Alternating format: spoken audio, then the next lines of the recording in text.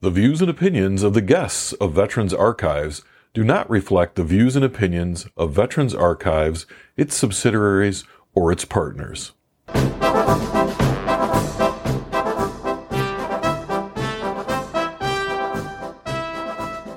Hello and welcome to Veterans Archives. This is a podcast where you can learn about our military history in the words and voices of the men and women who lived and created it. I'm your host, Bill Krieger, and let's listen to our next story. Today is April 14th, 2022. I'm talking with Herb Elfring, who served in the United States Army during World War II. For the audience, I had been talking with Carolyn Bloodworth, and she had mentioned that you had worked at Consumers Energy, retired 35 years ago, and that you are a survivor of Pearl Harbor. And I wanted to talk with you and find out a little bit about who you are and what you did, not only at Consumers, but what it was like to be at Pearl Harbor on that day. Before we get there, I'd like to kind of find out where you started out, because from what I understand, you are not a Michigan native, but you come from Montana. Actually born in South Dakota. Well, okay. So you originally come from South Dakota. I was born in South Dakota. Okay. Watertown on the farm in 1922, of course, and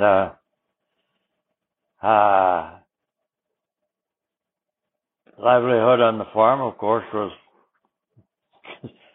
looking back on it, it seems like it was more or less day by day because there was no extra.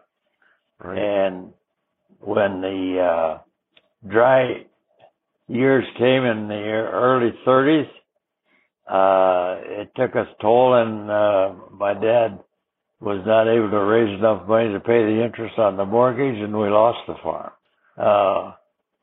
So we lost that farm in 1932, and it broke up the family. I stayed with my uncle, and my sister stayed with some other relatives. And then along comes 1933, and my sister heard about the Fort Peck Dam project being authorized in Montana across the Missouri River. And it so happened that we had my mother's sister's family that lived nearby, and also my grandmother, my mother's mother. And so we, my dad got, through my sister's influence, got the family together with an old Buick that he still had for some reason, and a trailer I guess we had left over from the sale of the farm, and headed for Montana. Well, now that sounds like quite a journey. So if I understand, born in 1922, the stock market crashed, the Depression hit. So this project that you're talking about was that part of the CCC or the Civilian Conservation Corps? I don't think it had any direct connection with any of them. It was a project that was probably in the mill all along, say in the early 30s, but finally got authorized in 1933. Okay. So we headed for Montana and got there with our grapes of wrath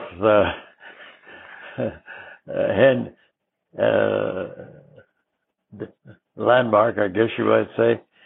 And that was the days when the roads weren't blacktopped, and a lot of gravel roads and a lot of time on the road. And we finally got there and got to my aunt's place, and she put us all up for whatever reason, you know. And then the dam was authorized to be built in the fall of 1933, and my father luckily was one of the first common labor help hired on the project. And as a result, we moved from my aunt's place to a place closer to the project, and that's where that's where I lived then until I went to the country school, to the 8th grade. My schooling was in a one-room schoolhouse for 8 years, both in South Dakota and Montana. Well, that must have been quite an experience. That's everybody in the same room, basically, right? Yeah. From kindergarten all the way up. All the way up, yeah. Oh my gosh. So anyway, I graduated from the country school then, and from which we walked to school a couple of miles every day to school and back, you know. And in wintertime, it didn't make any difference. So I started to high school then in Glasgow, Montana, which was about 12 miles from the project. Mm-hmm.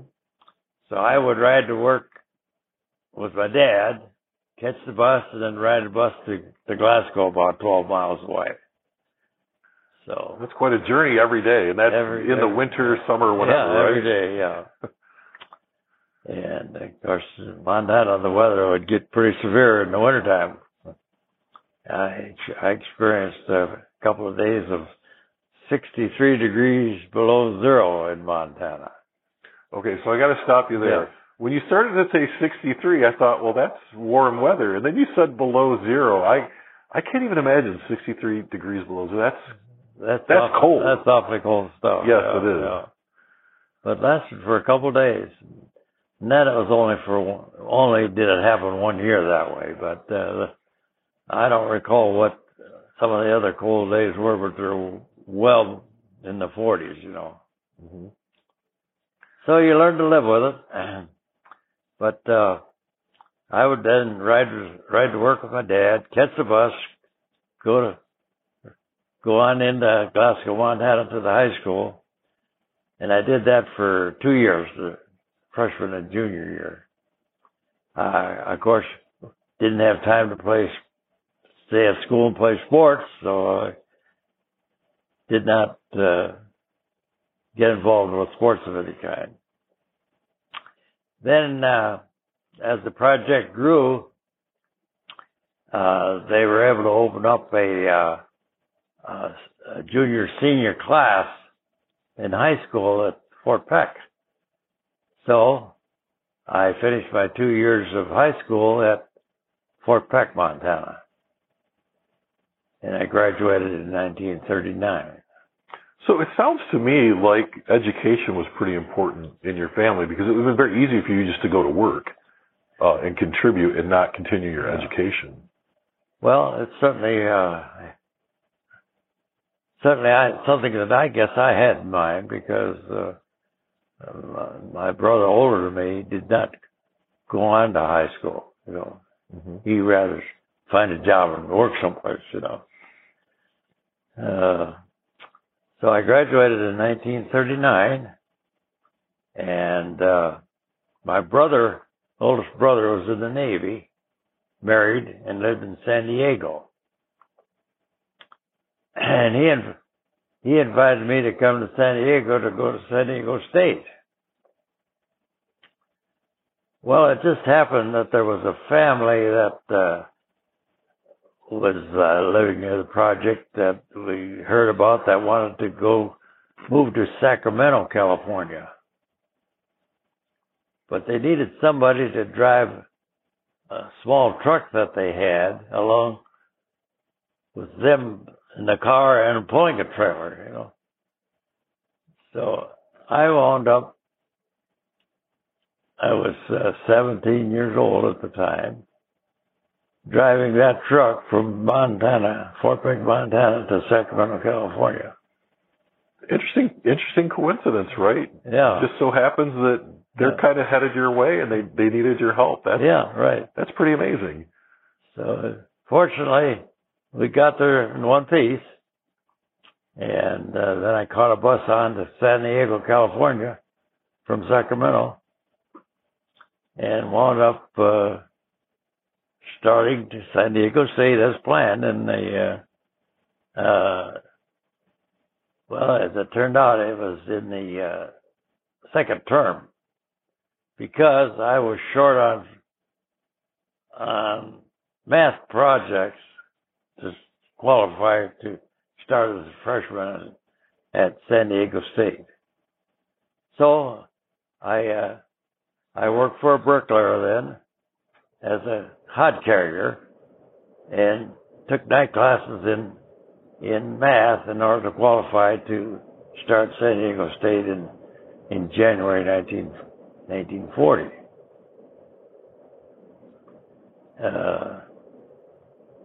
That all worked out okay, but while I was at San Diego State, I got acquainted with a fellow that was, or a student that was in the National Guard, the California National Guard. Okay. And this would be 1940, spring, early 1940s.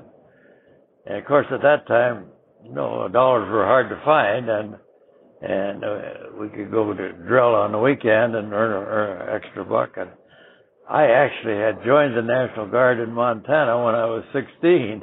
Really? So what's that all about? Which was a common practice for young guys to do that, just to earn a little extra money, and they needed the recruits anyway, so it all worked out.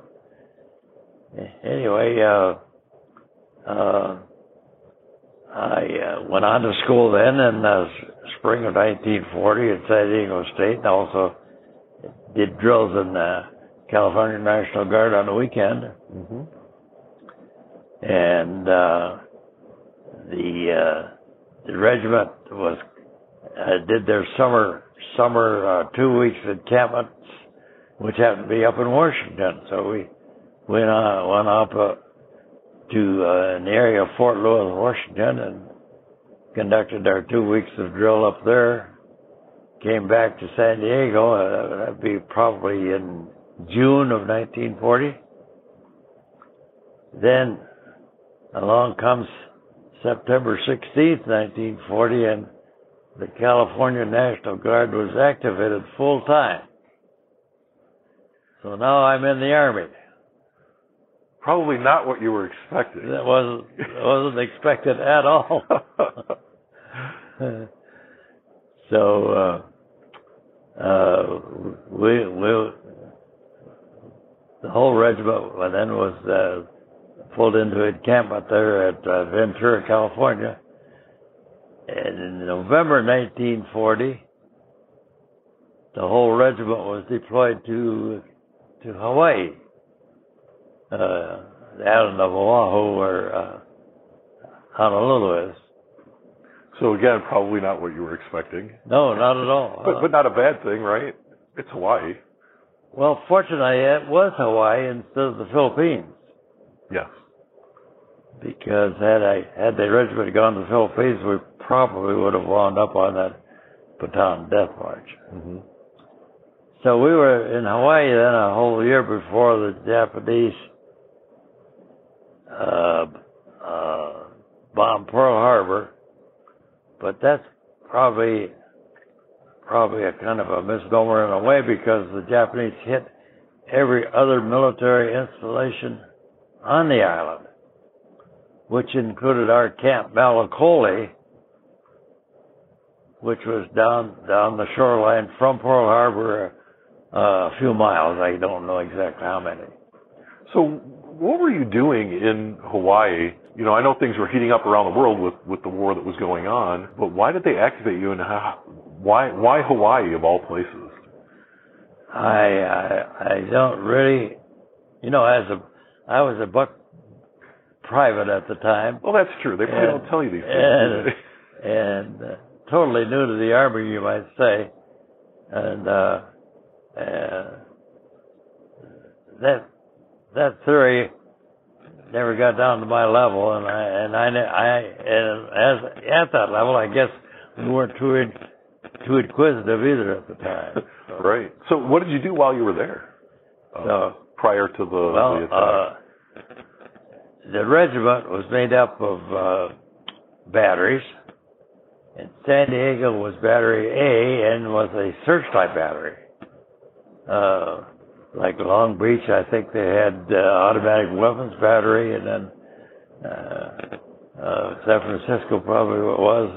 It might have had the anti-aircraft guns, the big guns, and so it was called the 251st Coast Artillery Anti-Aircraft. So he had those different weapons for anti-aircraft use. Okay. And I think our intended use was to defend airfields for the most part. So the Japs hit Pearl Harbor, and of course,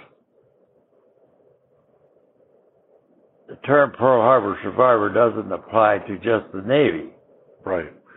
Which is interesting because when we think about Pearl Harbor, we think about the USS Arizona and we think about the Navy. Yeah. So I was a little surprised to find out that you were in the Army. Yes. But the Japanese knew where every military installation was on the island, and they hit all of them, you know. Army, Navy, Marines, the whole gamut, you know.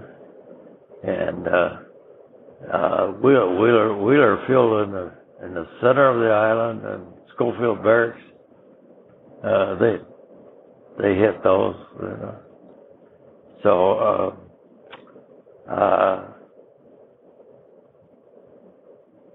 you didn't have to be a sailor to be qualified as a Pearl Harbor survivor, in other words. Right, and that's some education for me. I didn't realize that. You know, interestingly enough, my son, probably 10 years ago, who was in the Army, just like his dad, was stationed at Schofield Barracks. And I'm not sure a whole lot's changed in all that time, although it might have gotten a little bit better. It was, from all accounts, it was a nice place to be, but it was a pretty tough place to be as well. It's a huge installation there. Yeah. I know that. Yeah, they take up a lot of territory. And there's an aircraft landing field there too. So you're it's called Wheeler Field. Yeah. Okay. So you were in Hawaii, and you're doing your job. You're doing what you do there. And so what happened, kind of leading up to the attack, and then what happened during the attack? And well, as time went on, radar was just coming into existence at that time, and the Battery A obtained a radar at that time, had big and antennas, you know, and it was used to pick up airplanes, but the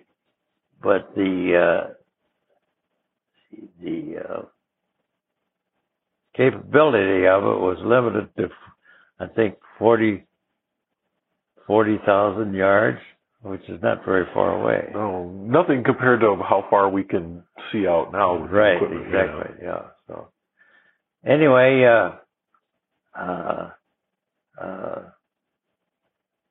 after we got to Hawaii in November 1940, we started out in pup tent, or not tents, but Army tents at Schofield Barracks, and then we moved to Camp Melancholy, which is down the shoreline from Pearl Harbor, and built our own camp out of lumber. All right. Rough lumber. And so that was called Camp Melancholy. And we would work building the camp in the morning and maybe doing some Army exercises of some kind in the afternoon, you know. And that went along just fine until the Japanese hit on December 7th, 1941. So that was a very quiet Sunday morning, as you've heard, no doubt. And I could hear the bombing down toward Pearl Harbor way, but didn't think too much about it, and thought the Navy must be having some kind of a war exercise of some kind down there. Mm-hmm. We were down the shoreline, but a little too far away to see the actual action. Definitely could hear the bombing, you know. The next thing I knew, I was reading the bulletin board on the corner of the barracks, and I could hear this plane coming, and didn't think too much about it. The next thing I knew, there was a line of strafing bullets that went right past me about 15 feet away. Well, that'll wake you up. And it went across into the next battery area, and a fella got hit in the stomach, but lived. Mm-hmm. He lived. And then the word soon got out. First of all, the line of bullets went down, and I looked up and saw this plane and had a red ball on the fuselage, you know. Yeah. I thought, my God, that's a Japanese plane. What's it doing here, you know? Yeah. And that was a surprise attack on our camp. And then the word soon got out that we were under attack, and we all went to our designated positions, which at that time was this new radar that we got in. Mm-hmm. And so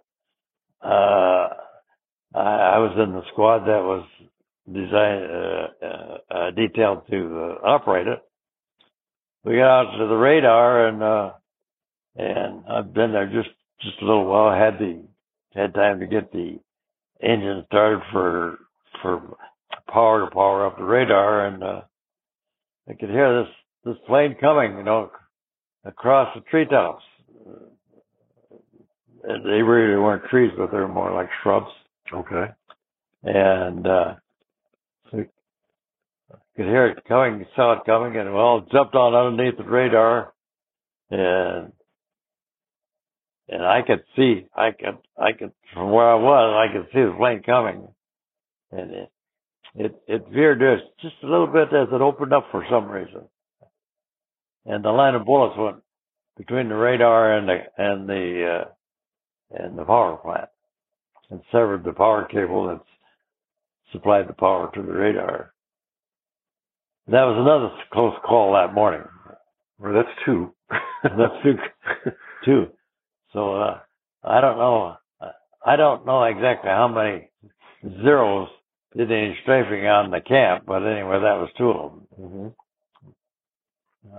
So now the radar is not going to operate because the cable's been no, covered. yes, What happened? Okay. But it wouldn't do any good.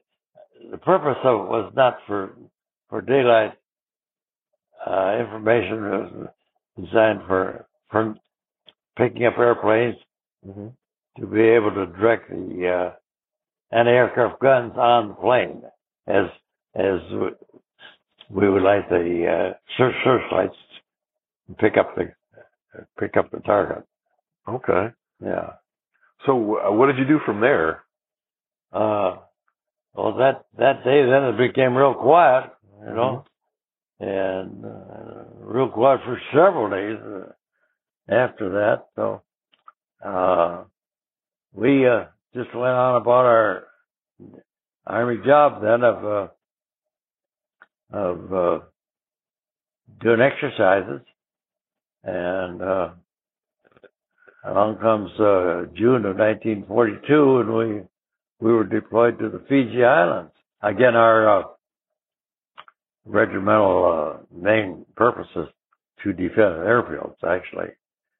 So they had built an airstrip on Fiji already, mm-hmm. and they were totally expecting the Japanese to get to Fiji Islands. So they deployed us down there to defend the airfield. And as it turned out, the Japanese never did get there, so we didn't see any action on Fiji. We got there in June of 1942, and were there until I think the fall of 1943. All right. But as time went on, I advanced from private to first class and sergeant and staff sergeant. And there was a infantry regiment on the island also that needed officers. And they ran 2 OCS 80-day schools there. They needed infantry officers, but for some reason they could use a few military police, military officers, not military police. Oh, just general military officers. Yeah. Okay. So another fellow in our regiment, not in our battery, was selected to go. In the second session, I was selected to go. So I became a second lieutenant in January 1943. We kind of have that in common. I was enlisted for a while and then went to OCS to get my commission as an officer. Uh-huh. And so you got your commission, and then what happened?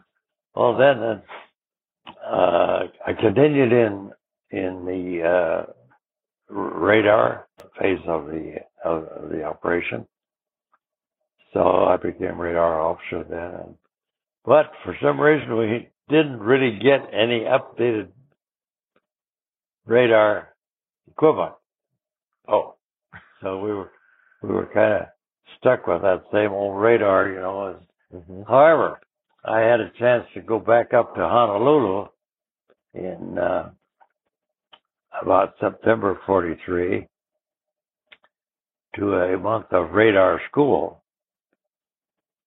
And while I was there, I met my brother that was in the infantry, had been up in Alaska with the 7th Division and was sent to the Hawaii for redeployment. How was that reunion? Well, that was a surprise to him and me too, of course.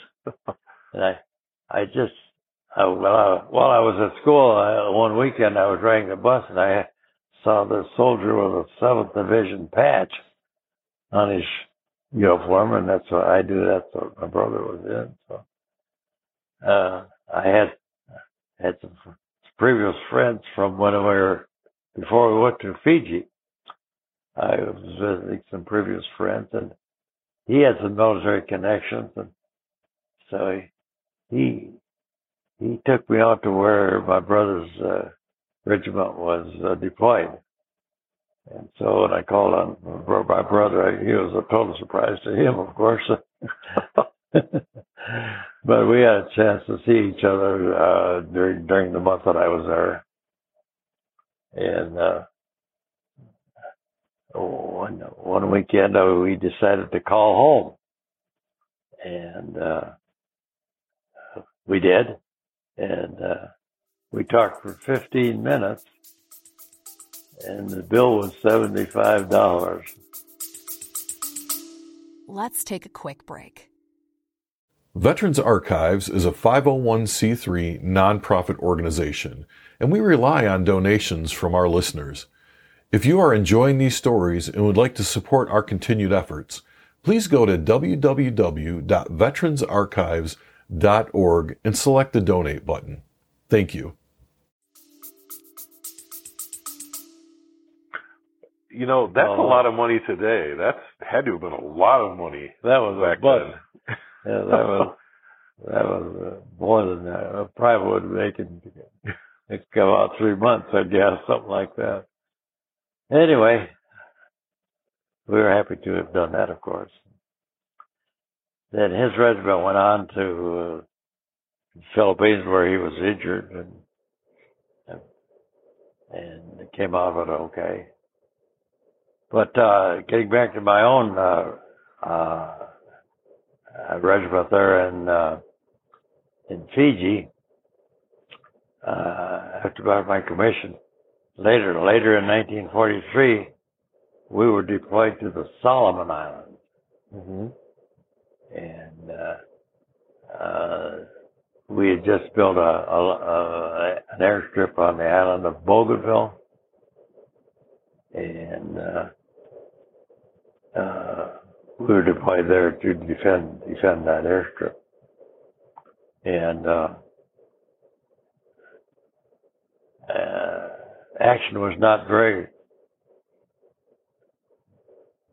much because we only were alerted a couple of times, for trying to pick up Japanese planes that come over to annoy us, Mm-hmm.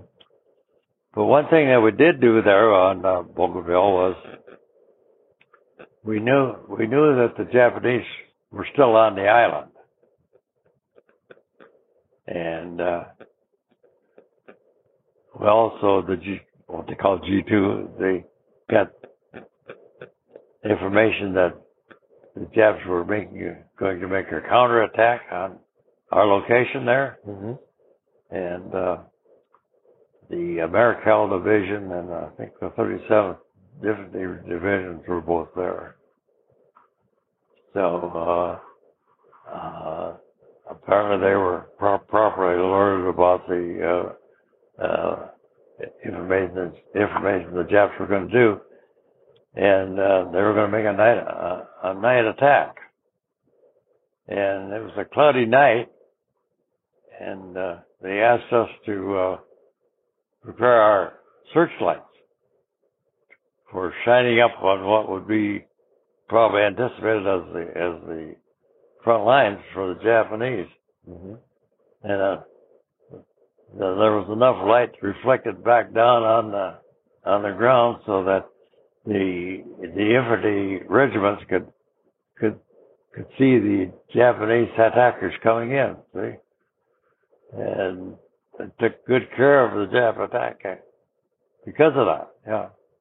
Well, that's interesting. So not just searchlights, right? But you're actually able to illuminate the ground where they were coming in. Yeah, right. That's really advantageous that you guys were able to do that. It was a big help. And fortunately, the searchlights didn't get damaged because of it either. So that's good. That's very good. Yeah. So how long were you at Bogerville, and what did you do after that? Bogerville, we got down there in 1944. We moved from. We were still on Bogerville then until 1944. And then in December of 44, we were deployed to the Philippine Islands. And the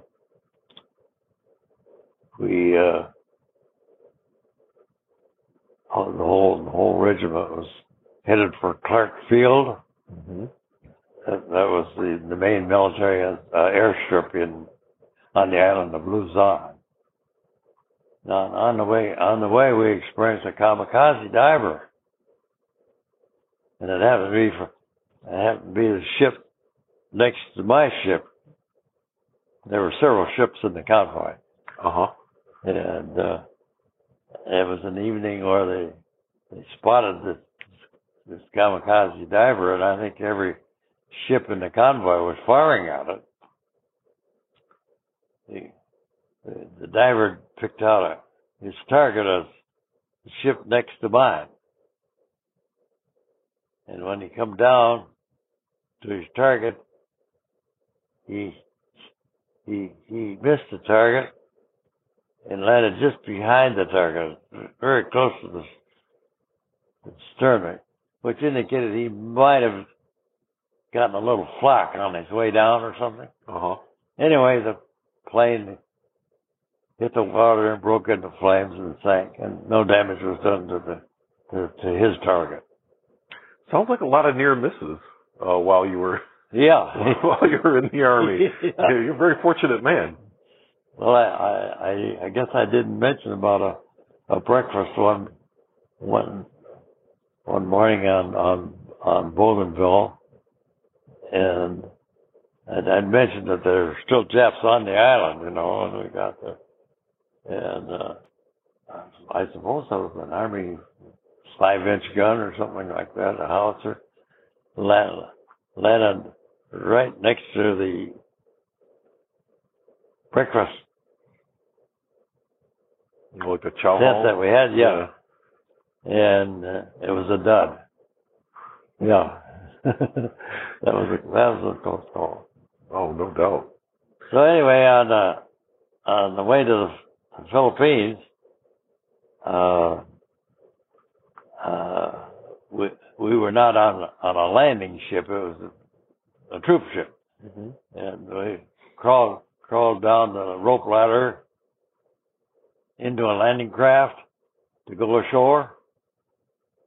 And when it came to the shoreline, we ran into a sandbar.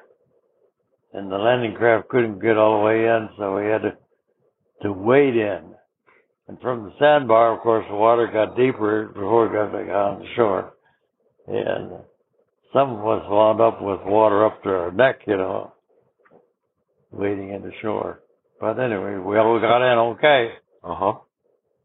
And fortunately, because of so many guns shelling the shoreline that morning, why, there was no opposition at all getting ashore. So, well, that's fortunate. It sounds like between the sandbar and the water, at least you didn't have to deal with the enemy at that point. Right, we didn't. Right. So that was very fortunate. Mm-hmm. So you were on the Philippines? We went there January 9th, 1945. Okay. And our job there, of course, was to defend the Clark Field airstrip. And the air activity that the Japs had has already been pretty much pushed north, so there was very little activity by the Japanese aircraft as far as bombing Luzon. And so we really didn't have very, very little to do on defending the airstrip on Clark Field airstrip on Luzon. As a result, we were kind of moved on down toward Manila to do various chores down there until July of 1945, because I'd been overseas so long, I had a lot of what they call points. Yes. And I had enough points to go back to the U.S. for reassignment, which I chose to do in July of 1945. And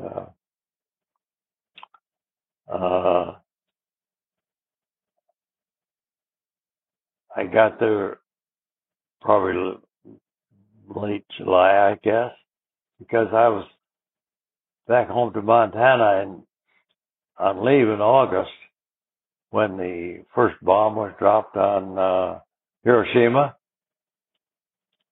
And then the second was dropped on the 9th of Nagasaki on the 9th of August, 1945. Why, I got a telegram from Fort Leavenworth, Kansas, to report for separation from the service already before the war was over in Japan. Oh my gosh. So I wanted to ask though, so when you heard about the bombs being dropped on Japan, did you or did the people around you realize how big that was? No, not at all, because, well, I was home on leave, of course. Right. And all we heard was the bombs were dropped. We didn't have any idea how devastating they were. At least I didn't. And the first one was on Hiroshima, and the second one was on Nagasaki. But you knew something had happened because all of a sudden now they're going to process you for discharge. Now, because I hadn't been able to take any leave, my official separation from the service was in November 1945, November 18th, after the Japanese surrendered in in September 1945. Well, and getting back to the point system, it's interesting because I've heard other veterans talk about that. And at the height of World War II, even though there was a point system in place, well before you were able to rotate back to the States, they kind of suspended that. Like people thought they were going to come home, and then they didn't because the war was raging at that time, especially in Europe. Oh yeah, and on the ground there. So it was a great point system if it worked. But as you and I both know, it doesn't always happen the way we want it to in the military. That's for sure. No, it doesn't. So you go to Fort Leavenworth and you get processed for discharge, and now what? Well, then I'm on my own, and what an empty feeling that really is, Here I'm turned out, no job or anything, no income, and so anyway. Did you miss the guys? Because I remember being in the National Guard. I remember I did a combat deployment to Iraq. I was glad to come home. But there was a part of me that missed all those people I'd been hanging around with. How did that feel for you? That's right, because I went in with a lot of young guys, high school kids, in September 1940. Yeah. And you spent a lot of time with them. Yeah. Like, that was all you did was spend time with them, really. Yeah. Did you keep in contact with any of them? I did for a lot of years, and they've all passed on now. I may be the only guy left from our Battery A of the 251st Coast Artillery. I could find out, but I don't know how. Yeah, I guess after all these years, it'd be hard to maybe track people down, but that's pretty amazing. We talked about you retired from Consumers Energy. So let's go back to you got out. Here you are, kind of on your own, no job, no nothing, and you got your paperwork in your hand. Yeah, here it is. It's probably August sometime, and I it was a time when the Army and Navy, I guess, had a lot of planes to fly, but no reason to fly them anymore, Right. But they find excuses to go someplace. And I was able to get a ride to Florida on a military plane. Free ride, Oh, yes. And because my sister was there, and her husband, so I said, well, that'd be a good thing to do, just go over there and see my sister. While I was there, I was like, oh, God, how can I get down to Trinidad to see my brother in the Navy? And so I went to Banana River, Florida, and got a seaplane to Puerto Rico. Was that a pretty exciting flight? Yeah, well, it was different, Yeah. Seaplane, A lot of noise when you land on the water, I noticed that. Mm-hmm. And from there, I was able to get a plane on into Trinidad. Saw my brother, saw him a few days, and I was able to catch an Army transport plane to Miami. And we got to Miami just ahead of a hurricane, so I experienced a hurricane in Miami. Oh my God! That would be 1945, about I guess that would be September, sometime like that. Yeah, it's right around hurricane season, September, October. Right after Jeff surrendered. Yeah.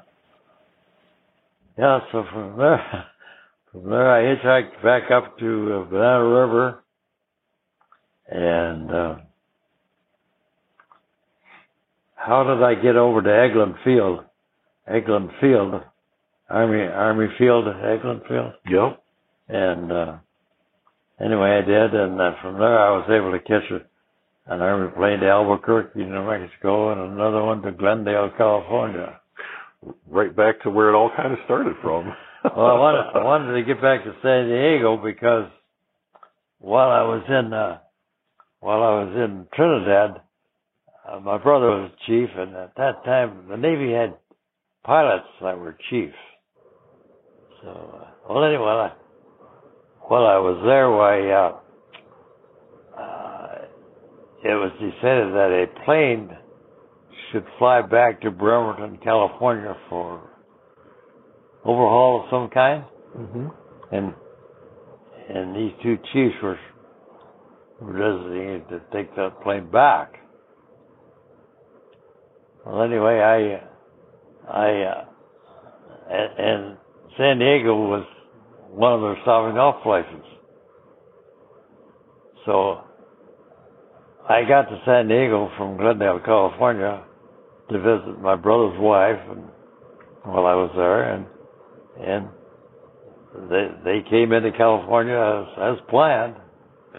I got on the plane one day then and headed for Bremerton, California, Washington, with these two chiefs.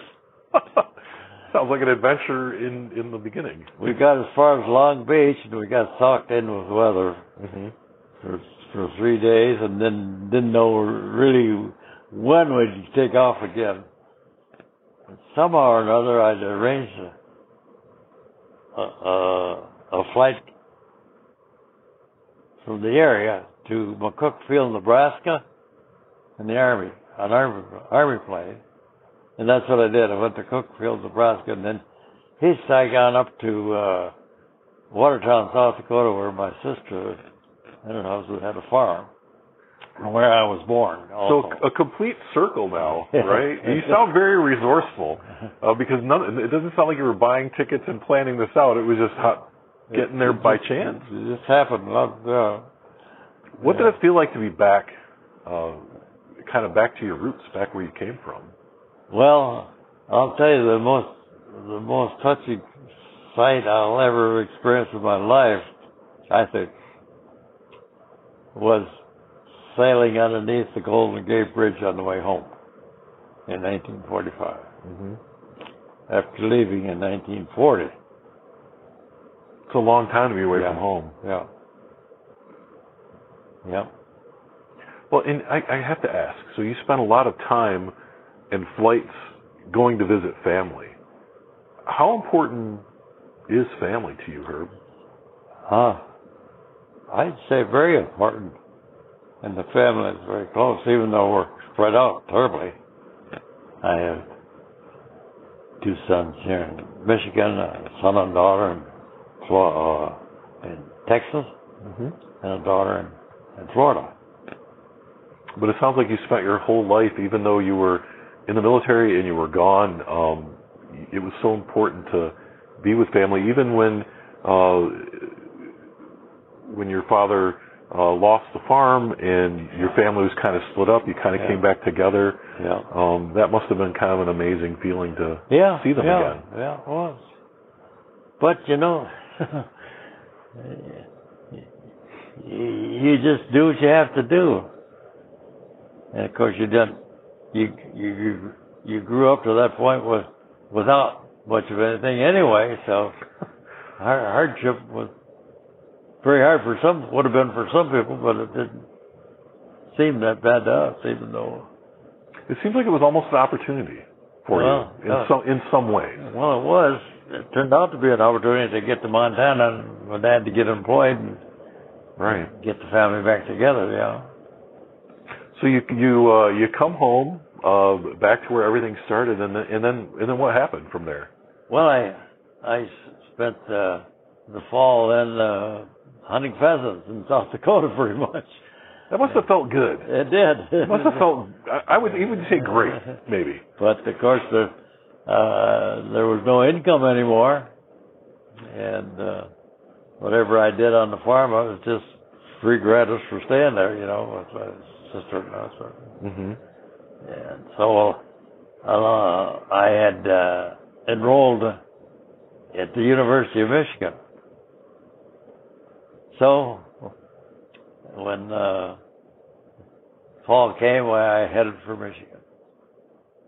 So that's what brought you to Michigan? Yeah, that's what brought me to Michigan. All right. I was trying to figure out how the story was going to come around to Michigan, so you'd end up at U of M.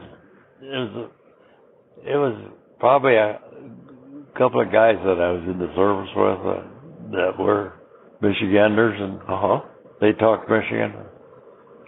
And seems like, what I tell people is, on the GI Bill, you could go any place. And so, why not go to the best? I tell them. Now, my brother-in-law would agree with you. My brother-in-law, Louis, graduated from University of Michigan with a law degree. So he would agree with you to this day that he went to the best place that you could go to. So I'm going to make sure I pass that along to him. He'll get a chuckle out of it. Yeah, well, they had a good football team in those days too, you know. So. Sounds like they're coming back around. Yeah, well, they hit a bad hump in the road there with Georgia, but anyway, Harbaugh's made a big change this past season, so I'd say. Yeah. Well, and I think the Big Ten looks pretty good now. We're going to have some good football games for 2022. Yeah. So you're going to go to University of Michigan. I don't want to get too far off track here. So you get there, and now what? What did you study, and how was it to be there? Well, I guess the fact that I was in radar during the war involved electricity a little bit. I decided just to take electrical engineering as a major. Now, to start with, because of the war veterans have been away from school for so long, they had a refresher course that the university offered, starting in January of 46. And so I participated in that before I got into the real.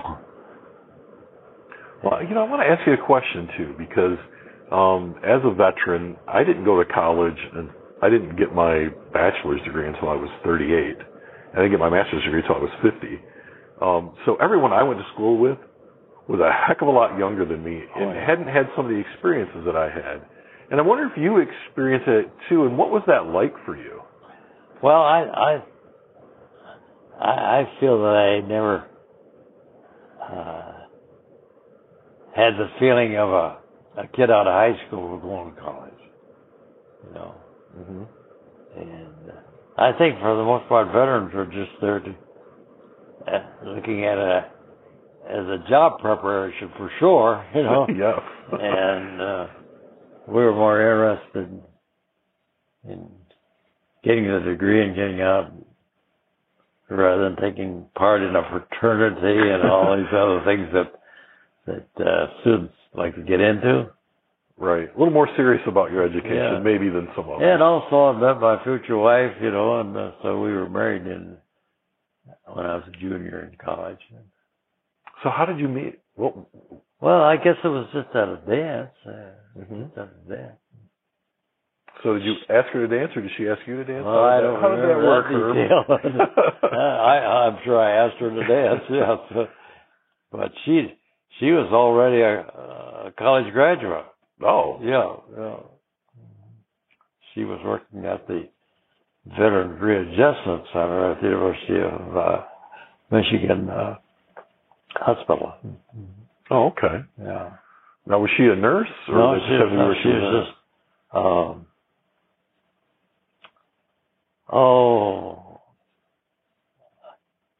I don't know why I never can remember exactly what her major was, but she took a lot of histories of patients, you know. Oh, okay. And passed that on off the line, you know, for veterans that needed help. So you met her at this dance? And yeah. I'm assuming you dated for a little while? Well, then we dated and we finally got married in 1948. Yeah. Okay. All right. And then you, it sounds like you've started your life a lot, right? You had your whole military career and all of that, and then you kind of went to college, and then you got married, and so you graduated from college. You're a married man. Now what? Married man and a pregnant wife. And fortunately, I got a job with them here in far. So right out of college, right out of college, work for consumers. Yeah. And We had our first child 6 months after I started working. That's exciting. Started in February 50. February 50, and my oldest daughter was born in August of 50. Mm-hmm. And what did you do at Consumers when you started there? It was in the electric transmission engineering department. Okay, so that's where you stayed your whole career. The reason was because that's the only job, I guess, in the company that didn't spin out to the divisions for some reason or another. It was strictly all in the general office. Oh, so very nice. That's where I wound up. So you had your daughter, and what's her name, if you don't mind my asking? Carol. Okay. And then, so you have more children, right? I have 5. Yeah. Yeah, I thought you had more than one. Yeah, 5. Yeah, 3 boys, 2 girls. Oh my gosh, that must have kept you busy. Well, I guess it did. But we made some really good friends, like in bridge and pinochle, and I wound up with a boat out at the lake at Clark Lake at Consumers location out there. Yes. Yep, I'm familiar with that. Yeah. So I had a boat out there for years, and I had a good family life along with working here in Jackson. Yeah. Yep. And you said now that you have 3 of your children still live in Michigan, or 2? 2 boys here in Michigan. Okay. A boy and a girl in Texas. Okay. And a girl in Florida. Okay. And do you get together often? I know the last couple of years have been hard to do that, but other than that, you guys... I don't know if you heard about it, but I was veteran of the day at the Rutgers football game in Ann Arbor this fall. Well, Herb, I did not hear about that. Tell me about that. Going back to your alma mater as the veteran of the day, what was that like? Well, it was touchy.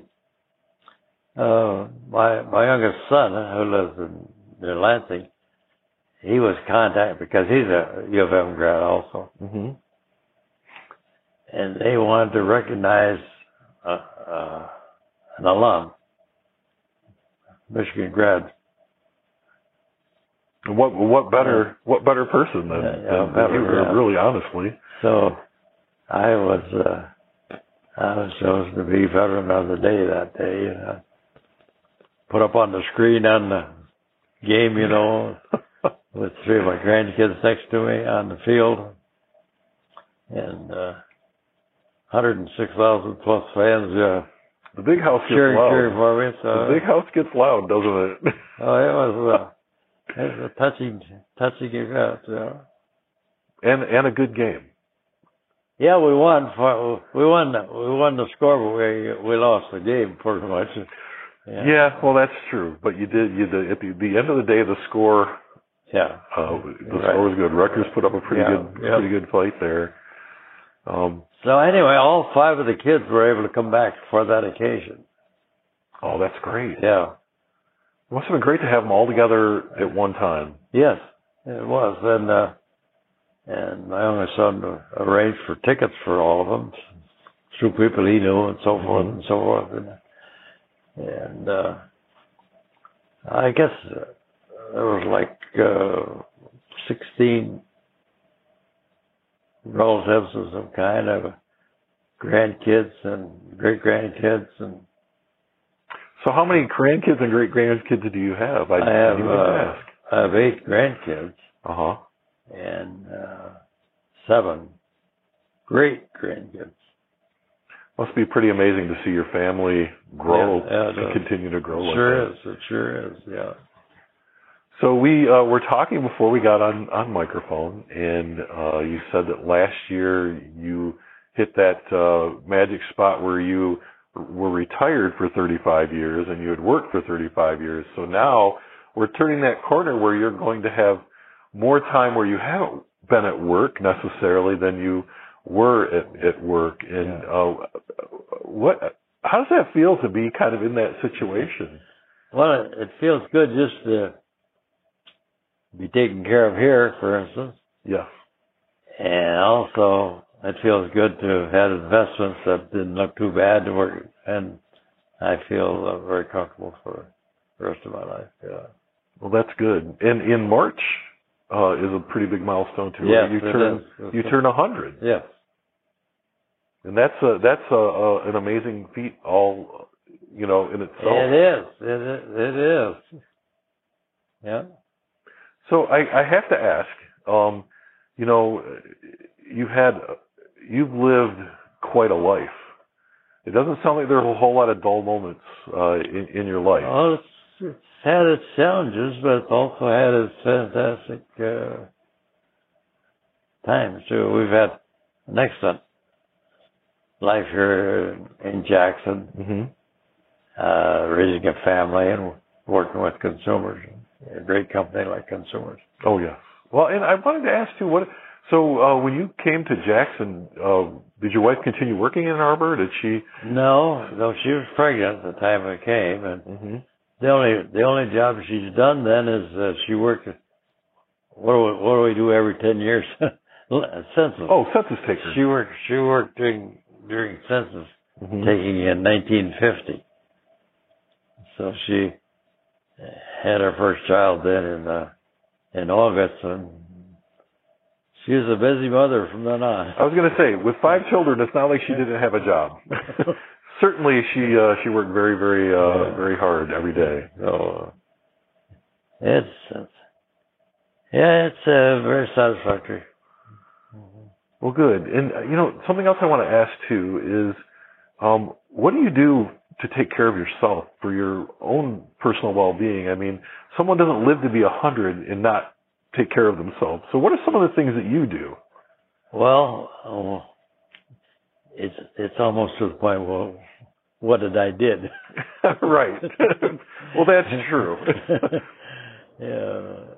I've always been fairly active, but I've never done anything with real big concentration, like running every day for 5 miles, for instance. Right. Yeah. So I've been active in golf and tennis and skiing, and I used to ride my bike quite a bit. And so I've done those little things, but never to the point of it doing me in, so to speak. Right. Yeah. Enough to keep you active and healthy. I guess so. And I probably have got some pretty good genes too, I suppose. I don't know. It must be. Yeah. It sounds like your family was very hardworking, and you can't be a farmer and not work hard. You got that right. Yeah. So we've had, the family. My original family have had its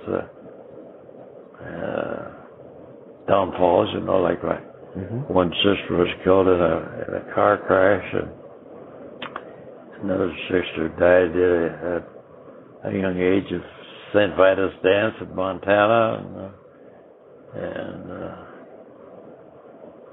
the rest of them, I guess, all lived pretty good. And my oldest brother was 89 when he passed. My oldest sister was 97 when she passed. My brother, just older than me, had throat cancer because of his, probably got it because of his work conditions, I suppose. He died when he was 65 or something like that. And I'd have one brother left.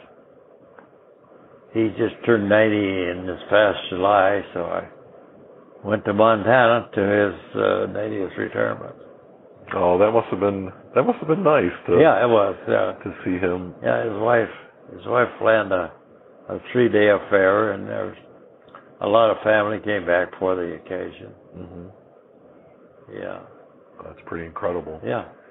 Well, just one last thing I wanted to ask you before we go, and that is, what message would you like to leave for people as a result of this podcast? I mean, you've lived an exciting life.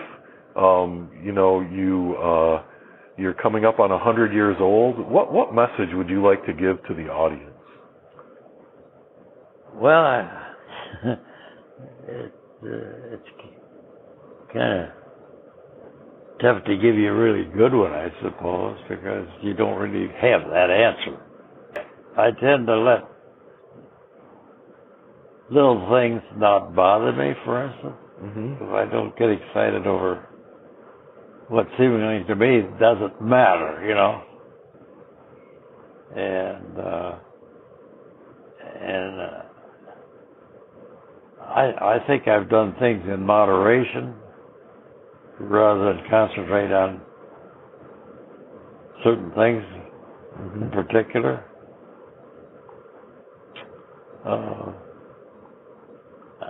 I guess getting back to sports, when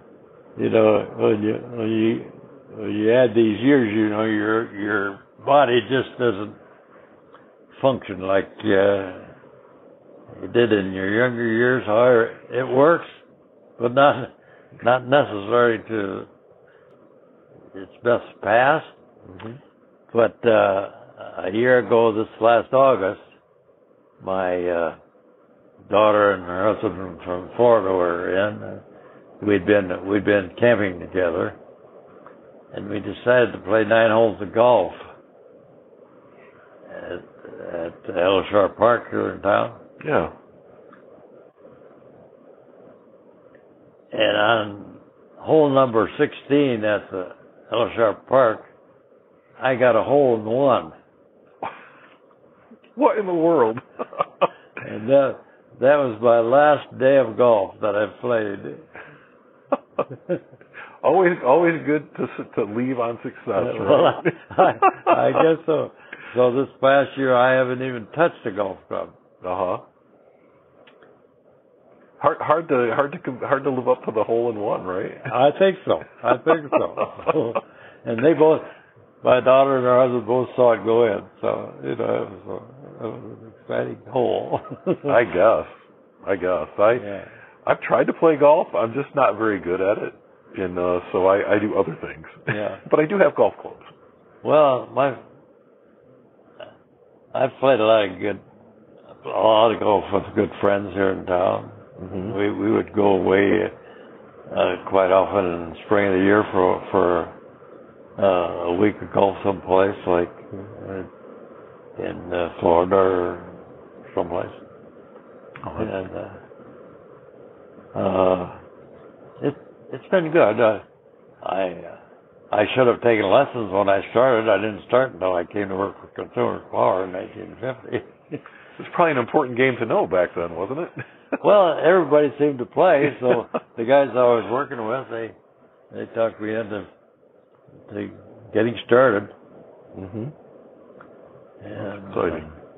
I never took any lessons, which I should have taken, but I guess my one best day was that when I reached 80, I shot my score of 80 at the park. Sounds like the park's been good to you. It has been, yeah. You couldn't have planned that any better. No. I don't know. All right. Well, thanks for taking time to sit and talk with me. This has been incredible for me to talk with you. I just, I was telling somebody the other day that my grandfather lived a really different life. He grew up in Missouri and lived on a riverboat for a while, and then became a bootlegger. Bootlegged whiskey for a long time, but decided to move him and his family up to Michigan for work, and left his life of crime behind him. But he would always tell his stories, and my other cousins and everything really didn't want to hear Grandpa talk about the old days, right? But I loved to listen to his stories, and my only regret is that I didn't write them down or record them somehow, because, I mean, he's gone now, and so are all of his stories except for what I remember him telling me. And people's lives are important. And I think the things that we have done on some level are important. And to capture all that and share it with others I think we can learn from the past, because we think we have it hard now, but it was hard then too. Yeah. And we persevere through all of it. And I think it's important for people to remember that yeah, we've had a pandemic for 2 years and we've been locked down, but there was a time when people didn't have jobs and people lost their homes and their livelihoods, and they persevered and they figured things out, and it was not easy. It was not, but in some ways it brought families closer together. Yeah. In some ways it made us better people. And I think it's so important for people to know that. Yeah. Thank you for listening to another episode of Veterans Archives, the podcast that brings you the story of the men and women who have created and lived our military history.